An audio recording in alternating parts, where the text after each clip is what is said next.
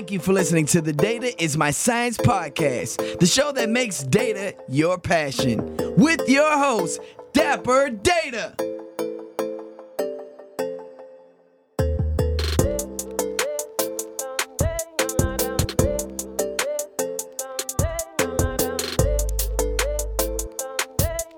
What's up, everybody? You are listening to the Data is My Science podcast, the show that makes data your passion. I am your host, Dapper Data. I am bringing on this special guest. We're going to talk about something that we probably never talked about, right? We talked about AI.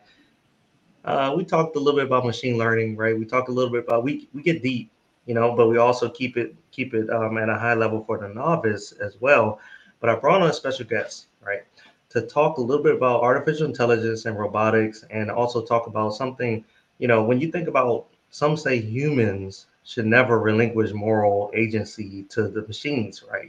So we want to talk about ethical AI. We want to talk about all that good stuff, And I brought on Andrew Gillsmith, right? Say hello, Andrew. Hey, everybody. How are you? So Andrew, right, is a science fiction writer whose education is religious studies and passion for the cyberpunk genre has helped inform and mold his style of storytelling. All right.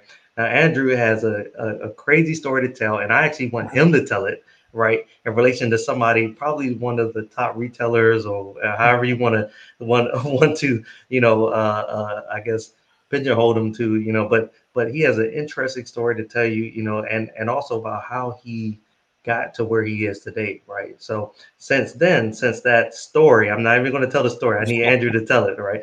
Since that story, he's worked in a number of interesting roles when it comes down to customer experience, right? For Kentucky Derby, he's been the leader of a proposed and project that is in the United States and everything like that. And this guy Andrew is probably one of the most versatile people that you probably will ever meet to get to the point where he is today. I promise you, he currently works in publisher development in the programmatic advertising space, but this is a great guy, right? He's done so many interesting things, being able to have experience with the Kentucky Derby. For those of you, I know some of my audience out there has mentioned doing some data on the Kentucky Derby, so definitely highlight that. And he's also done some great things in the healthcare company as well. And so, Andrew, thank you for coming on the podcast. I'm super excited. I need you to tell the story about how you got to where you are today, and I need you to tell the story about this one interesting thing that probably is going to capture a lot of people's attention. Yeah. And you know what it is, but I'll let you tell it. I'll tell the story. So, when I was graduating from college, I think like a lot of people graduating from college, I didn't really know what I wanted to do. Right. Mm-hmm. I mean, I had an inkling back then, this was 1994, that I wanted to be a writer. Okay. So I applied for some writing jobs, and lo and behold, and I got a couple offers to be a writer in New York. Yeah. But the problem was, writers don't make a lot of money, and certainly starting out writers don't make a lot of money. And I mean, New York costs a lot. This was like, man, I don't even know if I'm going to be able to live. Like, I don't know how I can make this work in New York. So anyway, I got this another offer to work for a hedge fund, and basically go through their training program. And it was a lot more money. So I was like, okay, that's cool. I'll write on the side, Right. I'll get back to that someday.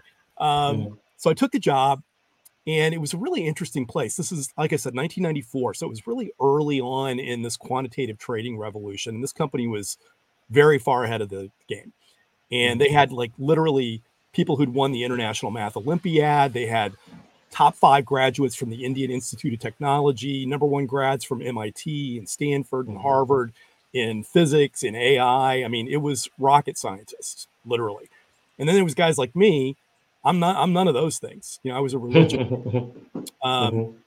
But, they kind of put these people together, and, some of us would go and become traders, or, work in sales and marketing or business development or what have you. And that was the track I was on. Well, they started all of those people like me, in the mailroom, which is a great place to start, because that's how you meet everybody.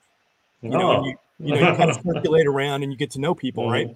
So Mhm. one of the guys that I would deliver mail to was this kind of quirky senior vice president of the bank. Nobody knew what he did, but it wasn't banking. It wasn't anything with the bank. So, but he had these Mhm. books piled up to the ceiling in his office. And I finally asked him one day, like, what do you even do here? And he said, oh, well, I'm trying to figure out how to sell these books on the internet. Now, Mhm. this was 1994, 95. And I was like, that's a terrible idea. You know, people weren't putting their credit card online. I mean, like the only thing you could do is email and go to a few sites. I was like, how do you even do that? Well, he was buying lists of email addresses, sending them out through listserv, getting Mhm. responses back by email or 800 number. And then he literally would like run the credit card through one of those old mechanical credit card machines. Right. Mhm. So I was just like, well, this is terrible. This is never going to fly. That was Jeff Bezos. That Mhm. was the very, very beginning of Amazon. And like, I think Man. within 3 or 4 months, he had already left the bank and gone out to Seattle and like, hired a few of my friends, probably people who didn't tell him that he had a stupid idea. Yeah. And was off and running with Amazon. So that's kind of, Man. that was like the beginning of my career. I began with a very, very big misjudgment. Yeah, yeah, yeah. So do you sit back and you say, man, I kind of regret that sometimes? Yeah, Or you sit back and say, hey, look, I mean, it's all experience, right? And exposure, right? And there's never a regret. How do you feel I about that? agree. Yeah, I yeah, know. I the totally latter, agree. right? Totally Yeah. agree.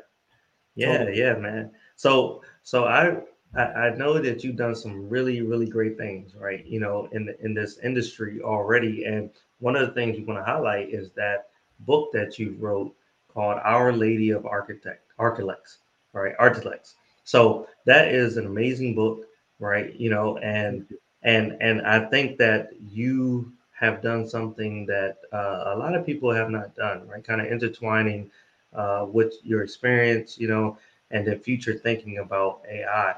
And if the audience doesn't know, when we think about AI and robotics, right, the digital technologies that will have the significant impact on the development of humanity in the near future. A lot of people Oh, yeah. believe that that is going to change the world if it hasn't already. And they have raised fundamental questions, right, about what we should do with these systems, and what the systems themselves should do, what risks they involve, right, and how we can control these things. And I think you have some great insight into something like that Oh, itself. thank you. You know, yeah, yeah. And so when you think about it, right, one of the questions I have initially is what happens when AI has more decision making and more capability? What are your thoughts on that?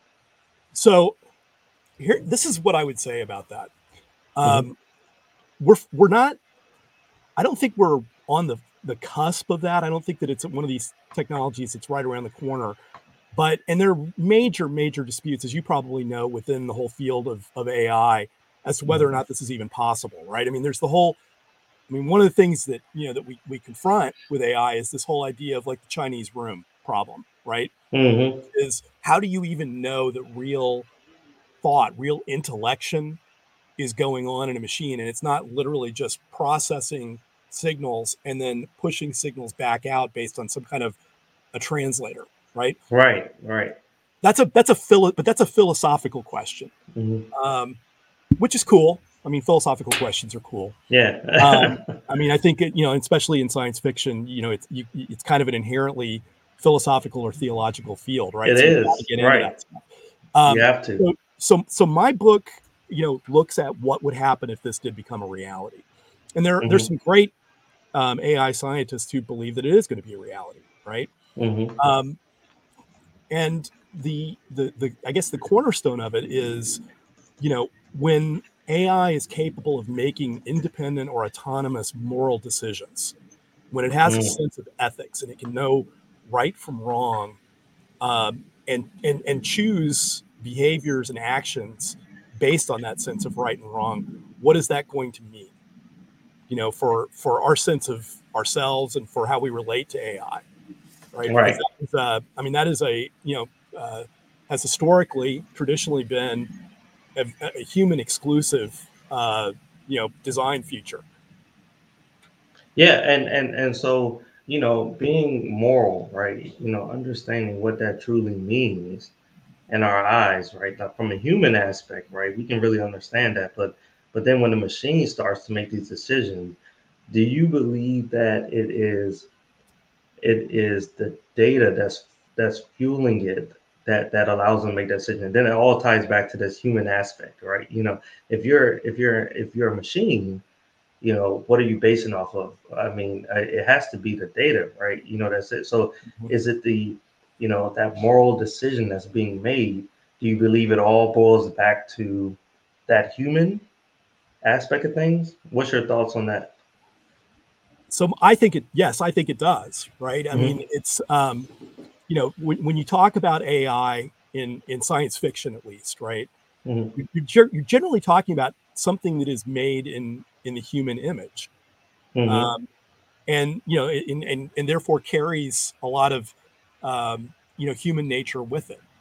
Right, right. So my theory on this is that like any AI system is only as good as the inputs and the training. Sorry, I've got leaves falling around me here. It's Oh, it's fine, really man. It's a Louis. beautiful scenery. Yeah. Um, so the training in moral terms would be probably in the form of simulations, right? Hmm. So you could have an AI that is put through thousands, tens of thousands, millions, billions potentially of ethical situations, ethical Hmm. puzzles, and it's trained, right, based on the decisions that it makes within this simulation, and it's trained specifically in a way that allows it to function within human society. In other words, it's going to learn human ethics, human morality, how humans Oh make these yeah. decisions. So if the human is not ethical, right? Then it's learning based off of that, right? If they're not moral, then it's learning based off of that. And so it almost gets into, it makes me so some of the scariest things I think about when it relates to AI is, and I don't know if you can attest to this, even in the sci-fi world, thinking about the future, right? You think about the military. Oh my gosh, Yeah. what could AI possibly do from an ethical and non-ethical standpoint? Because they're being fed something, right? Well, it's happening. I mean that's what I mean, and yeah, Mhm. I think it is really scary. The idea of taking human accountability out of the equation when it comes to life and death decisions on a mass scale, to Mhm. me, is horrifying. Um, Right. one of the things, and we didn't get into this too much in our pre-conversation, but one of the topics that the book really gets into is genocide, and Yeah. specifically the genocide that is happening right now against the Mhm. Uyghur minority population in Western China, the Uyghur Muslims.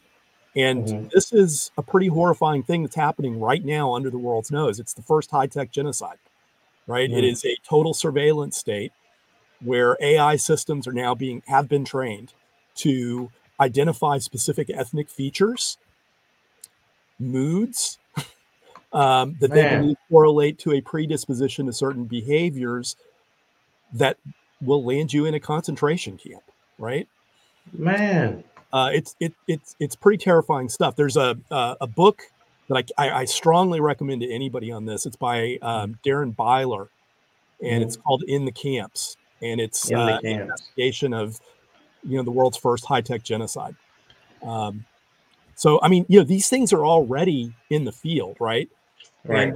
we have drones. Well, okay, so today the drones are in theory at least controlled by human operators, but Mhm. the military is constantly looking at ways to take that out of the equation. So what happens when you have a machine Right. making a decision about whether to drop a bomb that's going to have Mm. collateral damage that's going to kill innocent civilians? Right. It's Right. I think it's And pretty. who's responsible, right, for that, right? We talk about that responsible AI. Now you're like, all right, there is this bomb that has been dropped, it has taken out people, and it made a mistake, right? Such a major mistake like that. Right. And the accountability has to be there. I don't think we're working that hard on the accountability piece, right? We're just trying so hard to figure out this future of things, and we forget that at one point there's going to be some traceability there where where they're going to start to say, I mean, something as simple as, insurance companies, being able to say, look, I got into this accident because of this autonomous vehicle. Whose fault was it? Was it the autonomous vehicle fault?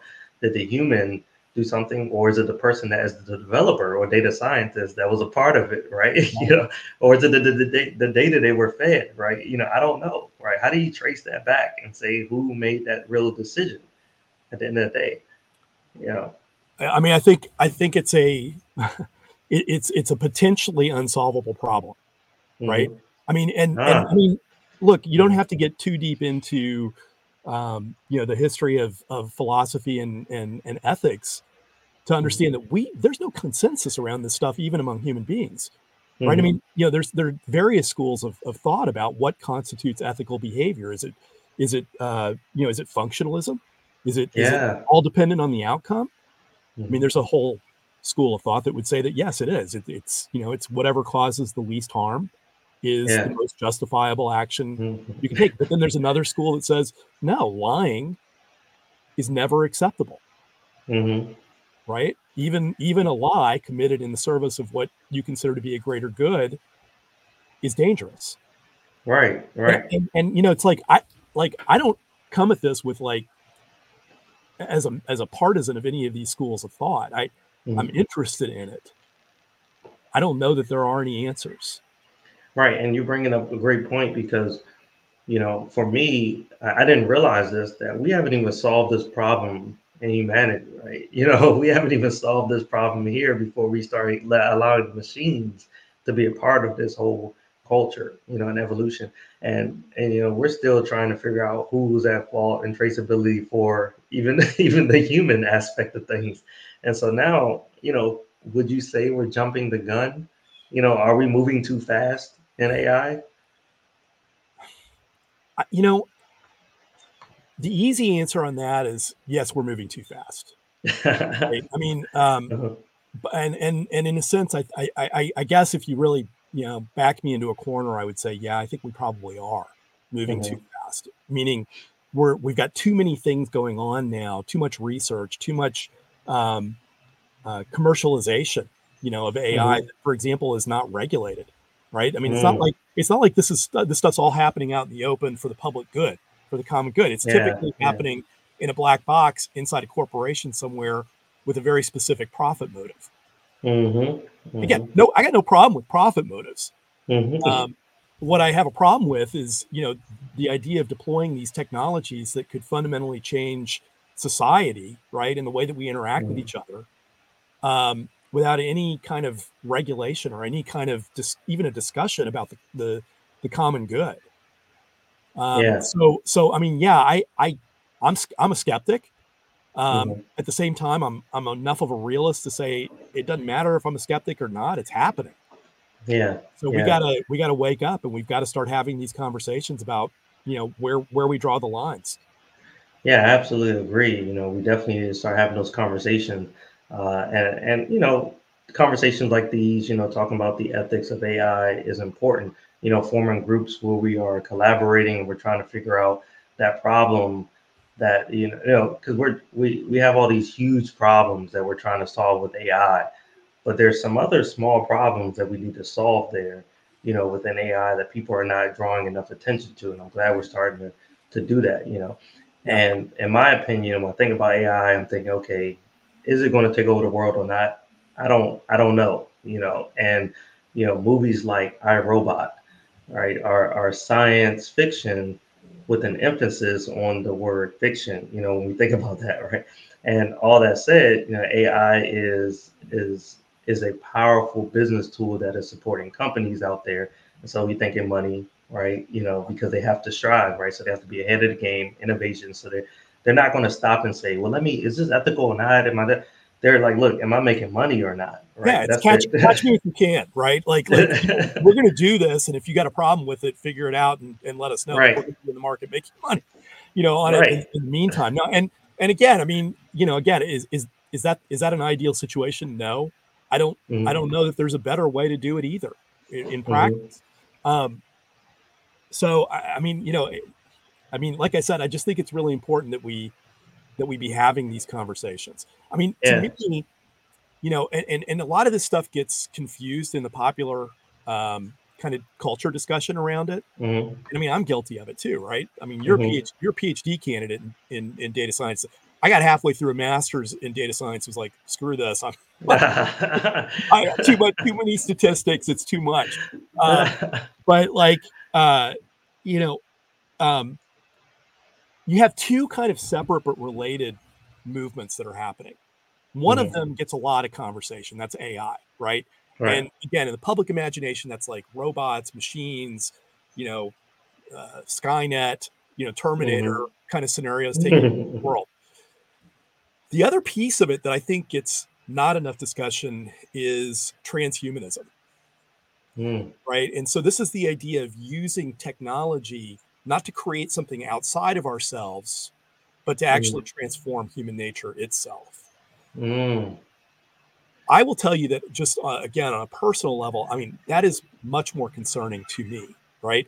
Building tools to do things for us is Right. part of what has always made humans. Right. Augmentation, right? Right. We're yeah. But and in a sense, that's kind of what we're doing with AI. With transhumanism, I think the risk is that we turn ourselves into tools. And that is far, far worse, far more dangerous. So, and again, I like a lot of what Elon Musk does. I mean, I want to go to Mars, I mean, that Yeah. I'm there. But another one of his big projects right now is working on brain computer interfaces. And these are, it's using nanotechnology to establish a direct interface between neurons. Sorry, that's my dog. Oh no. Between neurons and machines. Okay. There's a lot of good that can come from this. There's cognitive enhancement. There's cures for mental illness, right? Sensory enhancement, that could give you, virtually superhuman powers, right? Access to knowledge instantaneously. These things all sound pretty good in theory, but the other thing that it does, I mean, the door opens both ways, right? If you have AI that is rapidly evolving on the one hand, and you also have humans that are now almost merging into machines, I think that opens the door for, for some really pretty awful consequences. Absolutely. It's almost as if they're trying to remove or make the human extinct. When you're coming down to right. When you're thinking about the future, thinking about I mean, there always has to be somebody or something behind the machine. But can you imagine over time, the trying to replace us, as humans, and the even creation, right? Trying to like that stuff will start to dwindle, over time, right? You're starting to put humans in these aspects, right? Where if you really even think about it, I mean, where do we go? We meet people. I might go to a coffee shop, and I meet somebody that is a nice woman, right? That I'm interested in. And I say, man, she looks great, things like that. She has a great conversation. I really would love to take her on a date. Now there's a robot or machine there. So now you're like removing that possible, scenario, right? And over time that continues to go. No doubt about it, right? I mean, and it does. I mean, it opens up the door to, a true mechanization and control, hierarchical control over society and over human behavior. And that's a kind of tyranny that I think we've never seen before. So I worry about these things. I don't so much worry about, like I said, these Terminator scenarios and Skynet and, robot overlords, enslaving us. But I worry that we are going to open ourselves to more direct and more insidious forms of manipulation using AI. Yeah. That, and behind all of that, I suspect it would always be other people pulling the strings, hmm but that's not better. That's maybe worse. I don't know. It's not Yeah. good. Yeah. Maybe it is. So do you believe that AI is the key to the next evolution of mankind? And that's a tough Yeah. question to put out there because there's so many thoughts, right? There's so many thoughts. I mean, you think about analytical AI, right? That only has the characteristics and consistent with like cognitive intelligence, right? You're thinking about that. Then you think about human inspired AI, right? That has the cognitive and emotional intelligence portion, and an understanding of human emotions, right? So that's a big portion. Then you have humanized AI that's out there where you're looking at all types of competencies, cognitive, emotional, social intelligence, all that good stuff. What's your thoughts on the evolution of mankind and AI? You know, so a few things, I guess, a few caveats before I even answer that, right? hmm Um, I'm a person of faith. I'm a Roman hmm Catholic, okay, and that's important to me, and it's important to how I view the world, and hmm I never make any secret of that. So, but I also believe in evolution, right? hmm Which my church says is fine. um, Yeah. uh, I don't think that when we talk about the future evolution of mankind, I feel like that's kind of like that's not the we're not using the term correctly, right? hmm I mean, we've gone through an evolutionary phase. That's already happened. We're not in an evolutionary period in the development of the species at this point. hmm So can technology be used to modify, enhance human beings, eradicate diseases, correct, as I said, like cognitive or mental issues in individual humans? Yeah, for sure, right? hmm And could we at some point end up with what looks like speciation, right? Where you've hmm got, for lack of a better term, part of the human population that is like a cyborg, hmm and has all these implants and these capabilities, and hmm another part of the population that is just, standard issue human Homo sapiens. Yeah, I mean, I think that is possible, and it looks to me like that's the direction we're heading in. I don't think it's a good idea. And I think it's going to lead to major conflict, right? Um, let's just start with the economics of it, right? I mean, these technologies are not cheap. Um, Yeah. they're going to be available to the wealthy. They're going to be hmm available within wealthy societies. They're not going to be accessible to the whole planet. All right. I So didn't what does think that about mean for that. development? What does that mean for equity? What does that mean for uh, societal evolution? To hmm misuse the term again, right? Like, are we doing something to truly advance the species, or are we just, further dividing and adding, more inequity and injustice?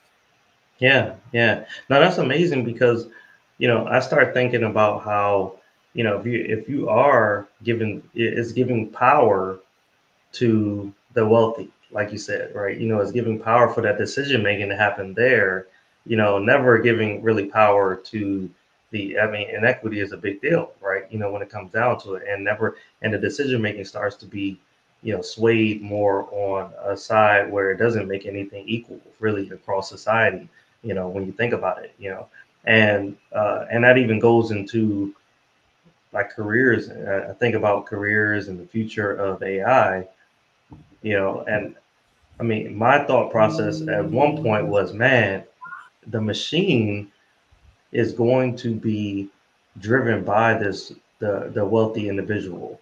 That was just my thought process because, like you mentioned, those are the ones who are going to be able to afford this tool that is so expensive and makes this grand decision across the world. And so somebody that is a robot, or I mean, when you have a robot, you have this machine there that is very expensive, and they're making decisions for this robot, or they're the ones who are controlling it with the tools and things like that. You know, I always thought, man, the machines probably will end up taking over. But now my thought process is more to, well, I would say that I'm thinking now that we as human beings need to start changing the way that we are thinking when it comes down to going to school for something that is not related to AI, right, or not related to technology. Putting ourselves in a position now. When my son is growing up, my kids are growing up, my daughter growing up. I want them to be able to get positions now that are going to be behind that machine, because the machine is going to be there. You can't fight it, right? It's Mhm. going to be there. And so that tool is going to be there. So Mhm. understanding how to be that developer now, not necessarily use the tool sometimes, or even use the tool maybe, but not, you're not the person in front of a retail store, right? Talking, to the person. And now you're the person coding that machine that is sitting there selling this product to you, or in front of the register at McDonald's, right? Or something like that. Right. What's your thoughts on that? You know, I go back again to the danger of the danger of manipulation of our thoughts in Mm, this. I mean, that and again, I mean, a lot of the book is about that. mm, Let's say that we have this future where we have, brain computer interfaces or implants, whatever you want to call them, right? That are directly connected to our neurological system. mm, How will you ever know in such a world whether the thoughts that you're having are your thoughts? mm, And again, I mean, this is, we get deep into philosophy here, and deeper waters than frankly I should be in. But that's the scariest thing to me, right? Is, the idea that my thoughts might not be my own. Already, I mean, so much of what AI does, and I work in advertising, mm, like I work in digital media. I have for, most of my career. And we use all kinds of data to manipulate and encourage behavior designed to get people to buy things, mm. right? um, it's pretty good, it's pretty effective. Yeah. It's not perfect, right? Because there's still a human on the other end that gets to decide whether they want to click or not. Right. So it's not my fault. You Right. clicked it. But what happens, I mean, what happens, like I said, in that world where you have AI on the one hand that Hmm. knows what behaviors are needed, what thought Hmm. patterns are needed in order to lead to an outcome. And then you also have humans that are directly connected to the AI, right? So that Hmm. their their autonomy is kind of blurred or lost. I mean, that to me, like that's the scary part of all of this to me, right? Is, Yeah. we're not a perfect species, right? Hmm. Like there's no doubt about that. But can we perfect ourselves? I mean, can an imperfect species perfect itself? I don't think so, Yeah. right? Yeah. And and, There's and going to be imperfect, I guess, data produced, or not data produced, but more so the algorithm could be imperfect too, right? I mean, if a person that's imperfect sitting behind the machine is the one controlling it, then there's going to be imperfect decisions, or a development of the product itself. Is that what you're saying? yeah, yeah. I mean, Yeah, like, that makes you know what I sense. mean? Like, I mean, like the look, candidly, right? The dream for marketers, digital marketers, and advertisers is, I show you the ad and you have to click on it, Hmm.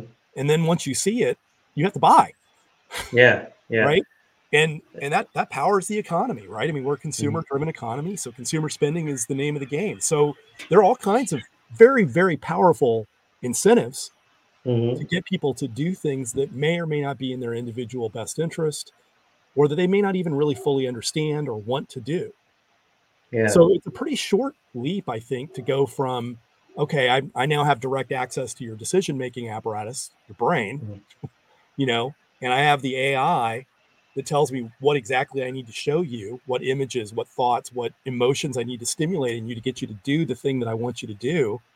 Mhm. To, are you really human anymore? Do you really have autonomy? Yeah, and something you said that was interesting, danger of manipulation of our thoughts, and I completely agree, and I've read, I'm sure based off of that, that makes me believe that you read the book or you heard of the book Nudge Theory. You I've know, heard of it. it, I haven't read it, but I, okay, I have heard of Nudge it. Yeah. Theory, man, amazing, amazing book, and it goes back to right sales. It goes back to it ties into a machine, artificial intelligence. It ties into all that, and it's amazing because we put certain things in place to kind of nudge you to do an action, right? Small plates, right? In it's a small food plates, right?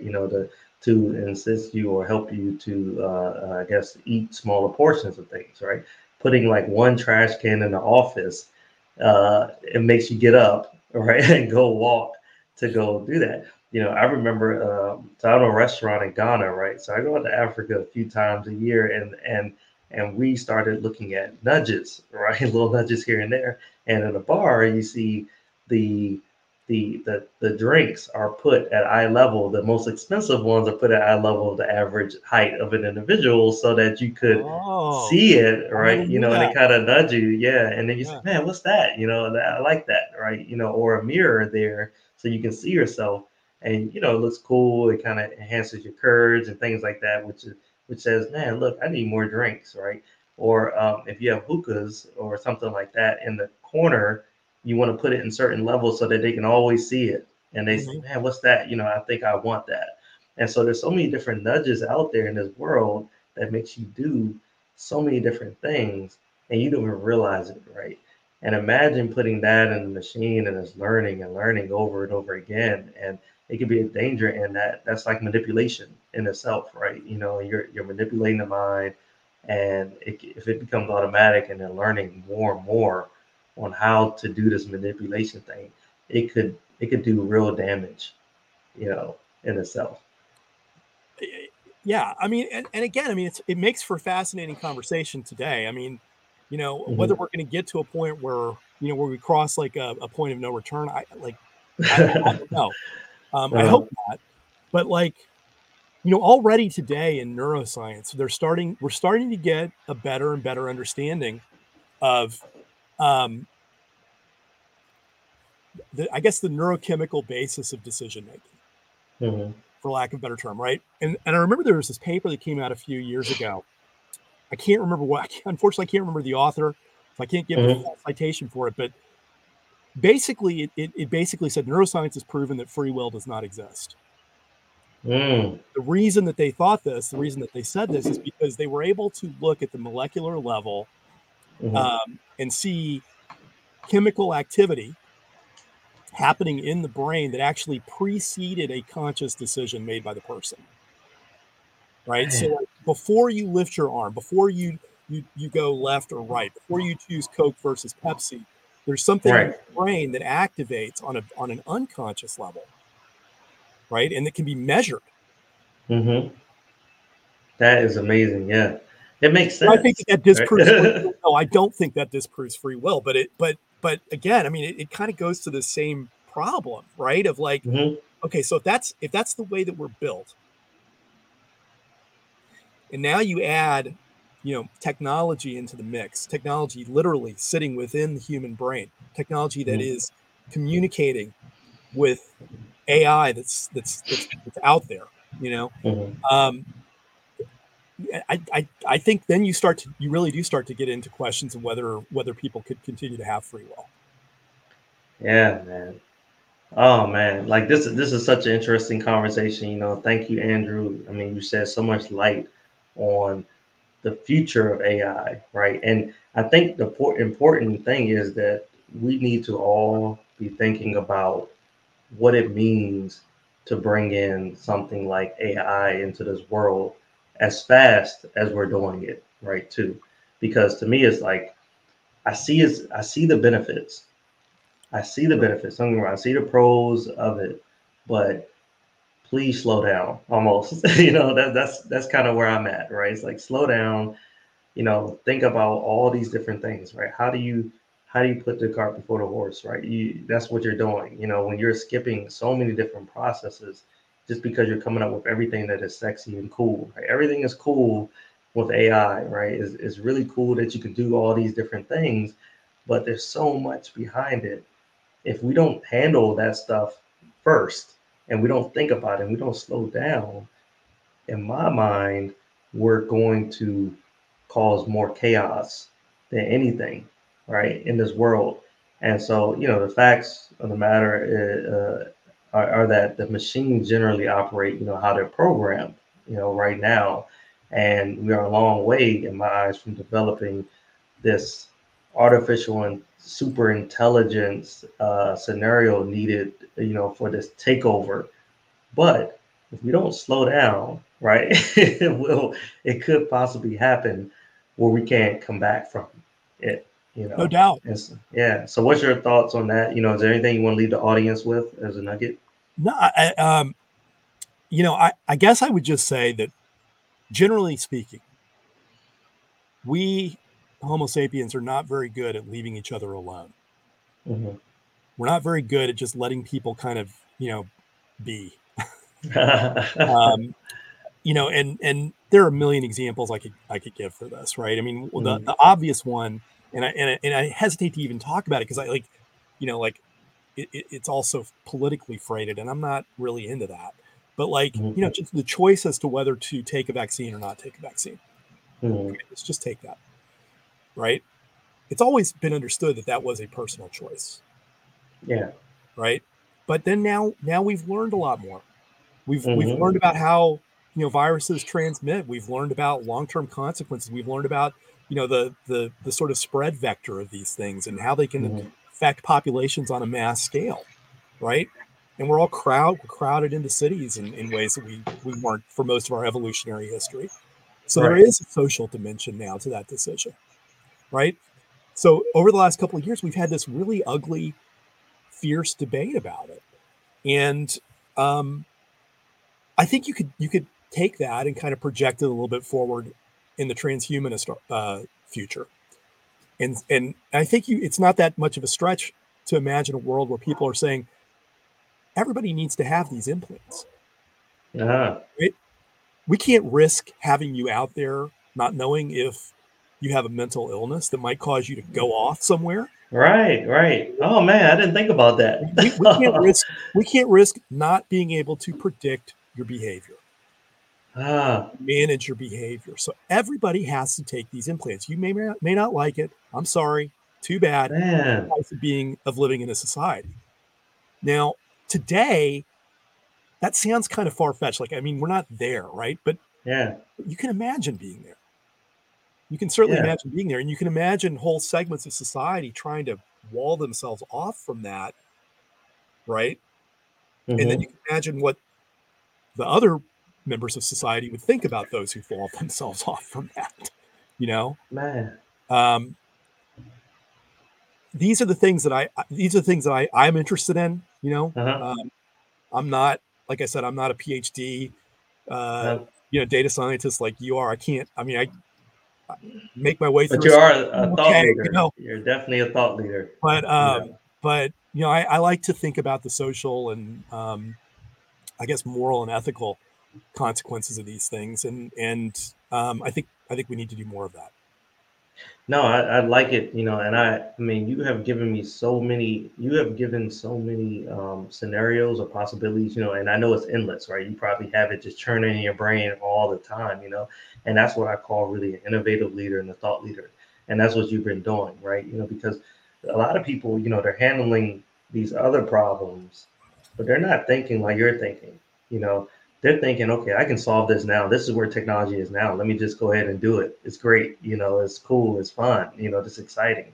But then nobody's thinking about the what ifs 20 years from now, right? If we keep this up, right, the 20-year from now scenario and what will happen, that's future research that is not really being dug into, honestly, right? With me doing my PhD, I don't see it, right? I didn't see people digging 20 years from now and saying, hey, this is the possibility of the problem. A lot of people are saying this is the great part of it, than anything, right? They're not really giving you the possibility of making these decisions or putting in this AI, model, right, or whatever it is. They're not thinking about that.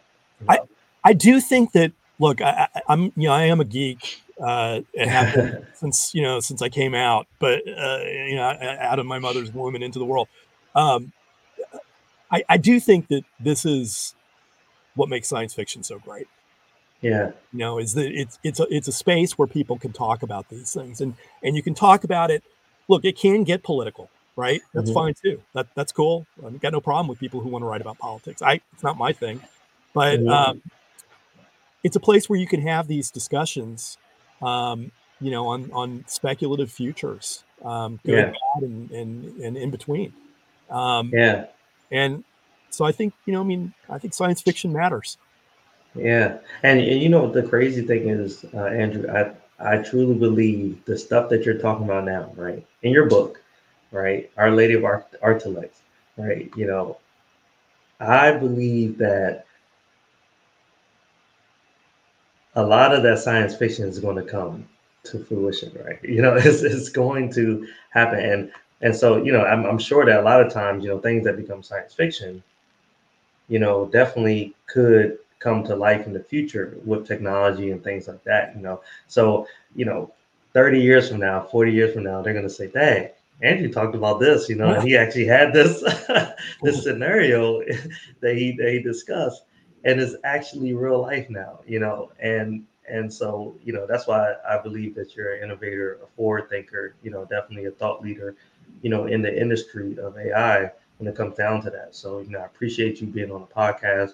This has been a great conversation. Now it's time to have some fun, man. Let's Yes, have some fun. All right. I've been looking So, forward to this.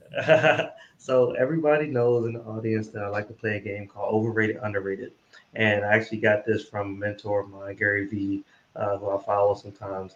And with the game, right, I get to present a series of topics to the guest, right? He or she does not know what I'm going to ask, but this allows the audience to connect with them on a level outside of our geekiness, right? We're always geeking it up. And so I just want the audience to know that we're not just geeks, right? We do think about things like football or water, right? Do we like water? Do we like cabbage? I don't know, So we I we spend I spend way too much time thinking about basketball. If I yeah. could, See, if see. I could take that some percentage of the energy and emotion I spend on Indiana basketball and channel that into something more productive, my life would be so much better. But what are you going to You do? see, so other things occupy our time than just technology and our brain sometimes, right? So I just want the audience to know and get a feel for, this is the real Andrew, right? You see a lot of times, that he's talking about this technology stuff. But I'm telling you right now, he thinks about things like basketball and why Indiana is not making it to March Madness, or something like that. So, Yes. or why they haven't won it or anything. So he thinks about those things. And all right, are you ready, Andrew? Let's go. All I'm right, ready. this one is traveling. Overrated or underrated? Overrated or underrated? Underrated. And I Underrated. love traveling. I mean, it's nice to come home Uh-huh. at the end of it, but man, I mean, like, there's just so much out there to see. You kidding me? Yeah. And there's no Yeah, the replacement for experience, the actually being there exposure. physically, taking in the smells and the touching things. Hmm. I mean, I remember going to Rome, which is my favorite city in Uh-huh. the world when I was young, and putting my hands on these stones, and I'm like, these are 2,000 something years old. I can't believe Yeah. this. It's life Yeah. changing. Yeah. And it's something that you probably can't even explain to somebody unless they've been there, right? You can explain it the best you can, but you have to touch it, right? Oh yeah, All right. The St. Louis Zoo. overrated. They talk a lot about it. I just want to know because you're in St. Louis, man, and I just got to ask. It's really good. Uh-huh. Here's my thing, and I'll just I say overrated, but I'm gonna say why, and hopefully people in St. Louis don't get mad at me. It's too big. It's Uh-huh. so big, like you can't take it all in a day, not even Oh, close. really? Mm-mm. Oh, No, and man. so I mean, I kind of like I like smaller zoos, that you Uh-huh. get a little more intimate feel. Yeah. Um, so Okay. Okay. All right. The printer. the printer, Yeah. Like a computer printer? Yeah, a computer printer, man. How do you feel about that? Overrated. I hate them. I hate them, man. Why can't they ever work? Like it's 2022 and I can't get the damn thing to work half the time. Yeah. Yeah. I have two issues with printer. One, I'm like, look, why are you still asking me to print out something? Right. I just What's can't that? take it. Right? It's blowing my mind that I need a printer in my office to print out something. You have not created a way for me not to ever have to print again. Right now there has to be that. And then two, right, it's taking up my space, right, in my room. I could do something else with it, but yeah, again, right, I always have issues with a free as technical as I am. I just can't believe that I have issues with printers all the freaking time, man. Same here, man. Like I'm telling you, I'm not joking. It's 50-50 whether I can, if I hit print, I Yeah. just know I might as well flip a coin as to whether it's going to ever come out of that thing. Yep. You got to cancel the document. You got to restart the printer. It gets crazy. All right, Kentucky Derby. Oh, underrated. I knew you were gonna say that, man. It is. I think it's. I mean, I'm a basketball guy, so March Madness is my thing. But I think the Kentucky Derby may be the best one-day sporting event in the world. It is insane. It is 180,000 people, right? So it's huge, and you have everything from people like college students, who paid $20 to go, drink themselves into oblivion in the infield, up to billionaires that are literally paying $100,000 per seat at a table in my goodness. the highest level venue at the track, which is called the Mansion. It's this new thing. It's like sheikhs from Dubai and like famous actors and billionaires and what have you, right? So it's like this just incredible mix of people, and they're all there to have fun. You know? And it's the sort of like fashion statements that you get. I mean, it's just the spectacle of it is unbelievable. I'm sitting here talking about it. I get chills sometimes. At like the key moments in the race, like when when they say riders up right before the Derby, and they usually have the high school kids sing "My Old Kentucky Home." And they've got the bugler Steve Buttleman, who's a friend of mine, doing it for years, is out there calling the horses to post. I mean, man, there's nothing like it. It's amazing. You just sold me on it, man. I'm definitely taking my family out there. It's great. But what can I get as far as price wise for some good tickets? For me and my family, or at least just me and my wife. I mean, I wouldn't take the kids. Yeah. Okay. Unless you want to human nature is maybe they're not ready for yet. I mean, that's the thing is you can do anything, right? Like you can literally show up and buy infield tickets day of, and walk around the infield and have an amazing time. It's like $25. If you want box seats, I mean, it's it's in the thousands. You go all the way up, like I said, to like $50,000 a seat. I wouldn't recommend that. I mean, I love it. I'm not going to burn $50,000 on a like a one day seat. Yeah.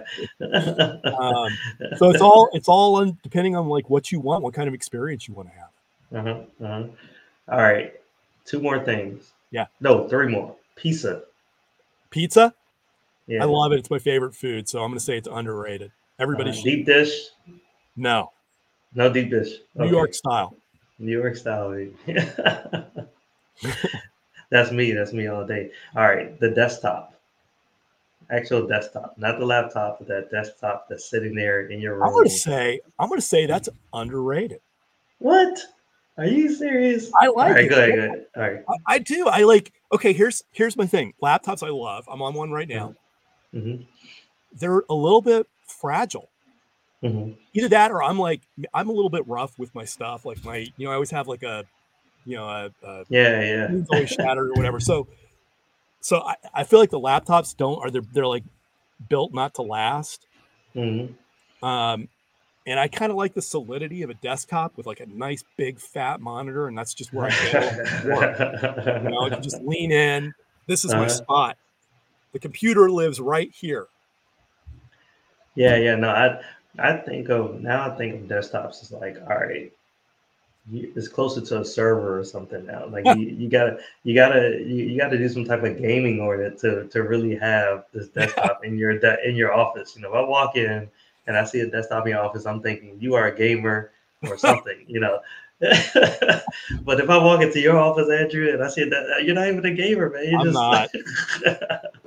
No. You can't even take it, with you anywhere. I mean, nowadays they're putting all the resources, even in like small phones. So but I do get it. I mean, certain things, it's just you adapt to and you say, hey, look, I love this. And I do see some value in the desktop. A lot of times they're cheaper nowadays, and you're still able to get a lot of resources in it, and you're able to do multiple things, right? I mean, shoot, how often do I even leave my freaking office these days, right? After COVID and all that stuff happened, it's like, whether I'm traveling, yeah, you got a laptop, but majority of the time in my freaking office doing work. Okay. So I'm with you. All right. The last one, hardcover books. Oh, so underrated. Ah. So underrated. If I truly love a book, Uh-huh. and I read both. I mean, I've got Kindle and I read a lot of ebooks, but if I really love a book, really love it, even if I bought it as an ebook, I have to have the hard copy. You know what I mean? Like I want to look at it. I want to, it's an object. It's not just data, ones and zeros out there in the ether that's arranged into, words that I happen to like. I mean, it's a thing. And I like to have them around. I like to be around books. When we moved into my house, we built a bookshelf. Actually, it's like my favorite thing in the whole house. So I'm a paper book guy all the way. How about you? No, I'm same here. I have a lot of, and I just moved into this house, so I don't know what I want my bookshelf to look like, but I know exactly where I want to put it, right? And so, I have a ridiculous amount of books. We have a ridiculous amount of books just sitting around right now. I have them stacked to the side of me right now, just a bunch of books, right?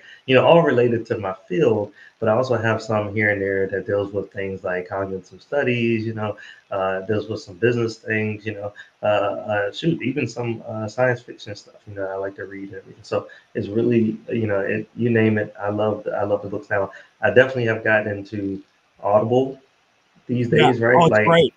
I love it, right? Driving, and then if you have an imagination, it's even better, right? So you can kind of tie it in, and you're like, oh, this is cool.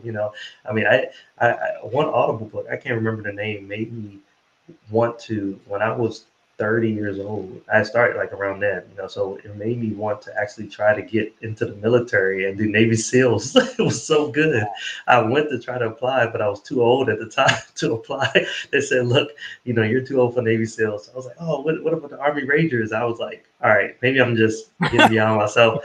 Let me just stop, but it was so good. It hooked me so well. But like for real, like that's the power of a book, right? Is like the power to inspire you like that. And so the thing I love about physical books is the possibility of like serendipity. You know what I'm saying? Like, because there are books that I have on my bookshelf that I probably read 30 years ago and I've forgotten what's in them. And I may pick them up, but I can always go pick it up and like go back, right? And maybe find something new in it. Or my kids might just randomly pull a book off the shelf or something. You can't really do that with ebooks. Like you have to be very intentional about an ebook, I agree. Well, look, thank you, Andrew, for being on the Data is My Science podcast. Audience, you're listening to the Data is My Science podcast, the show that makes data a passion. I am your host, Dapper Data. And Andrew, where can they reach you at? And is there anything right now that you are promoting? Definitely, my book, Our Lady of the Artilects, which it's been out for 5 months. It just hit #1 on hard sci-fi, on cyberpunk, on metaphysical sci-fi, and it was like #3, I think, with techno thrillers. So it's doing really, really well. But I mean, I'd love for people to pick up a copy. Yeah, I'm definitely picking up mine right now. I actually tried to while we were on this meeting, but it gave me an alert saying I had to go into my phone and approve so I was like, all right, I'll do it right after. So you can follow me on Twitter at Mhm. my handle's Andrew Gillsmith. Okay. And then I'm really active on Goodreads. I mean, Okay. I like to interact with readers there. So that's my spots. I mean, I'm on LinkedIn and stuff too, but LinkedIn's just all career and it's It 90% is. Yeah. Yeah. Yeah. 90% spam now anyway. So Yeah. It is, man. I'm tired of getting those tax and financial people hitting me up on chat. I'm like, am I your friend? I didn't know that. How did I get you to be your friend? So, Andrew, thank you for being on the podcast again. It's been a pleasure. I had a lot of fun. you too. Audience, as you know, you can definitely ping me anytime at Mr. Dapper Data. That's at, the @ sign and Mr. Dapper Data, MrDapperData on any one of the social media platforms. And also definitely check out my book, www.mrdapperdata.com/Dapper book. Definitely teaching you about social media analytics and how to improve and monetize off of your posts. I love you all, audience. Peace. See you next week. Thank you for listening to the Data is My Science podcast, the show that makes data your passion, with your host, Dapper Data.